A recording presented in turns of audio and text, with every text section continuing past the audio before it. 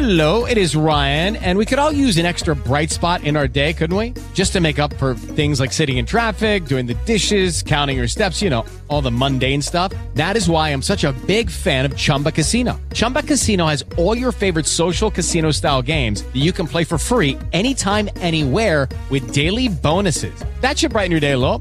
Actually, a lot. So sign up now at ChumbaCasino.com. That's ChumbaCasino.com. No purchase necessary. VGW Group. Void where prohibited by law. See terms and conditions. 18+. Here on The Colour of Country Life, great to be chatting with Richard Orchard, running for Riverina for the One Nation Party. How are you, Richard? Good, thanks, Ricky. It's good to be talking to you. I know other elements of the media have been talking about ghost candidates with One Nation. Quite clearly, you're a real person. Absolutely real. I've lived and worked within the Riverina area, what is now the Riverina electorate for many years. I was Albie Schultz's electorate officer when he was member. When for Hume, after redistribution, half of Hume is now Riverina, and Hume has picked up some of Western Sydney. So you're from the more easterly part of the Riverina electorate, I gather. Yeah. So I live between Goulburn and Wagga Wagga, so I'm sort of sharing myself around between Hume and Riverina these days, simply because, I've got a partner who's from Wagga Wagga for the last 15 years, so we've been, camping in both places, I guess. We both call both towns home. Now, correct me if I'm wrong, we chatted recently with Kate McCulloch, who's the lead Senate candidate for One Nation in New South Wales. She's a Riverina resident as well, I gather, from down Corowa way.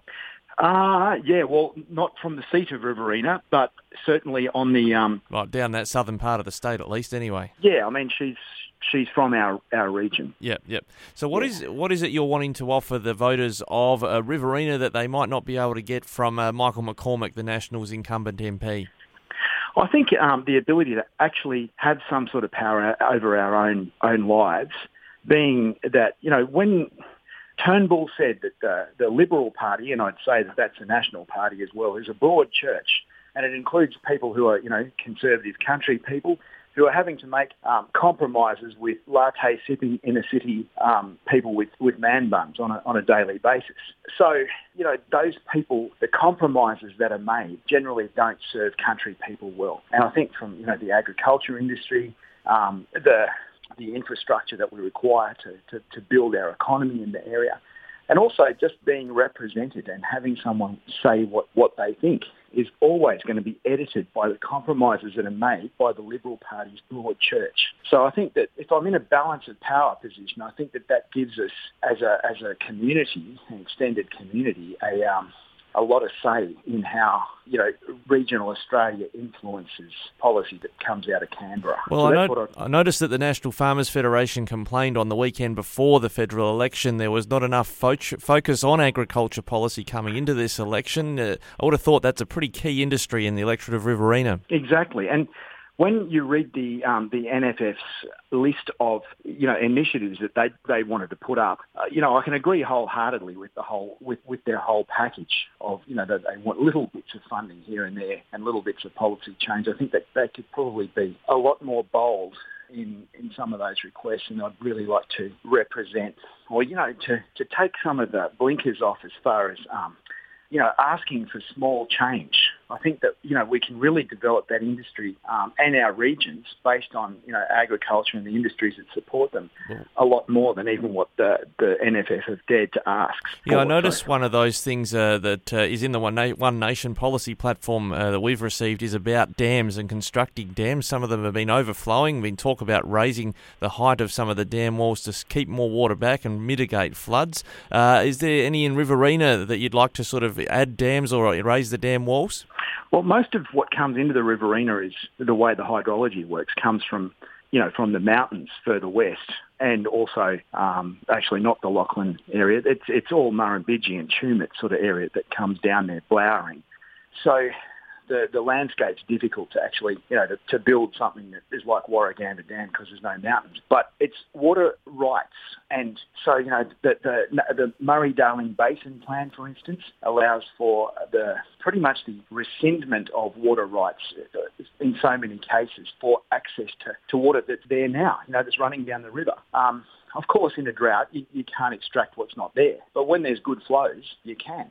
And there's also this idea that there's lakes at the mouth of the Murray that are kept as freshwater lakes, which, they could quite easily be saltwater lakes and probably have been in the past. So that's sort of one of those environmental demands that may be misguided. Well, on that basin plan, there's been conversation from others, farming groups, more so in the New South Wales part of it, about pausing the plan. Is that something that One Nation supports, putting the plan on hold and having a look at the impact it's having on farming communities? Absolutely, yes. Redesigning it, making sure that it's like that there's a religious movement of environment, whether it be emissions or Murray-Darling Basin, whatever.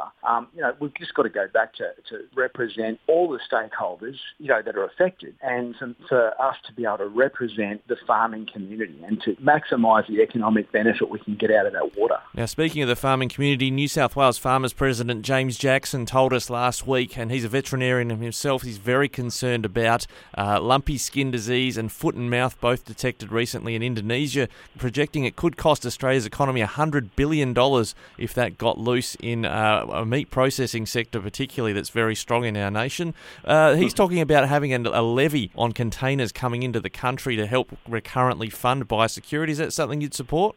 It's an interesting idea. I'd certainly be more inclined to talk about that particular initiative and listen to see whether that's that's something that the law of unexpected consequences runs far and wide is the problem. There's other stakeholders that are affected by every decision that's made.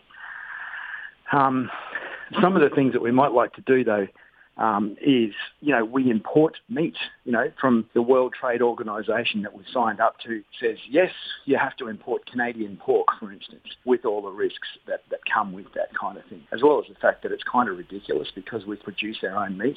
Those things about being a little bit more independent, I think, and having risk assessed our supply lines. I noticed even ScoMo, after I told Mr McCormack that he was asleep at the wheel on the risks of supply lines, things like fuel and AdBlue, what other products and services do we not even know what could be turned off or could be affected by poor supply or have an enemy country involved in the supply chain? Now, I noticed when I was driving around in my local area, some posters have appeared, which is Pauline Hanson's body, but it's got Scott Morrison's face on it, saying a vote for One Nation is a vote for Scott Morrison. Is a vote for you a vote for Scott Morrison? Well, so there's a couple of things here. You can, a person when they fill their vote out needs to, how they apportion preferences, whether they follow my How to Vote card, which is just a guide, or whether they make up their own idea. That's how their preferences flow. There's no secret deals, that I can take your vote and give it to Scott Morrison. I would imagine in a seat that only had 20% of people vote for the Labor Party last time there was an election, that most people would be horrified, though, if I was to be elected and I was to make Anthony Albanese Prime Minister. I think that 80% of people would be horrified by that. So, that's one of the considerations that would have to be taken into account is if a minority government occurs, then we probably need to have a quick discussion as a community and as a One Nation team about how the dice fall, I guess. All right. Well, I'm out of time here today, but good to chat with you, Richard, and all the best for the 21st of May. Appreciate your time with us here on Flow. No worries, Ricky. Thank you. With Lucky Land Slots, you can get lucky just about anywhere. Dearly beloved, we are gathered here today to... Has anyone seen the bride and groom? Sorry, we're here. We were getting lucky in the limo and we lost track of time. No, Lucky Land Casino, with cash prizes that add up quicker than a guest registry. In that case, I pronounce you lucky. Play for free at LuckyLandSlots.com. Daily bonuses are waiting. No purchase necessary. Void where prohibited by law. 18+. Terms and conditions apply. See website for details.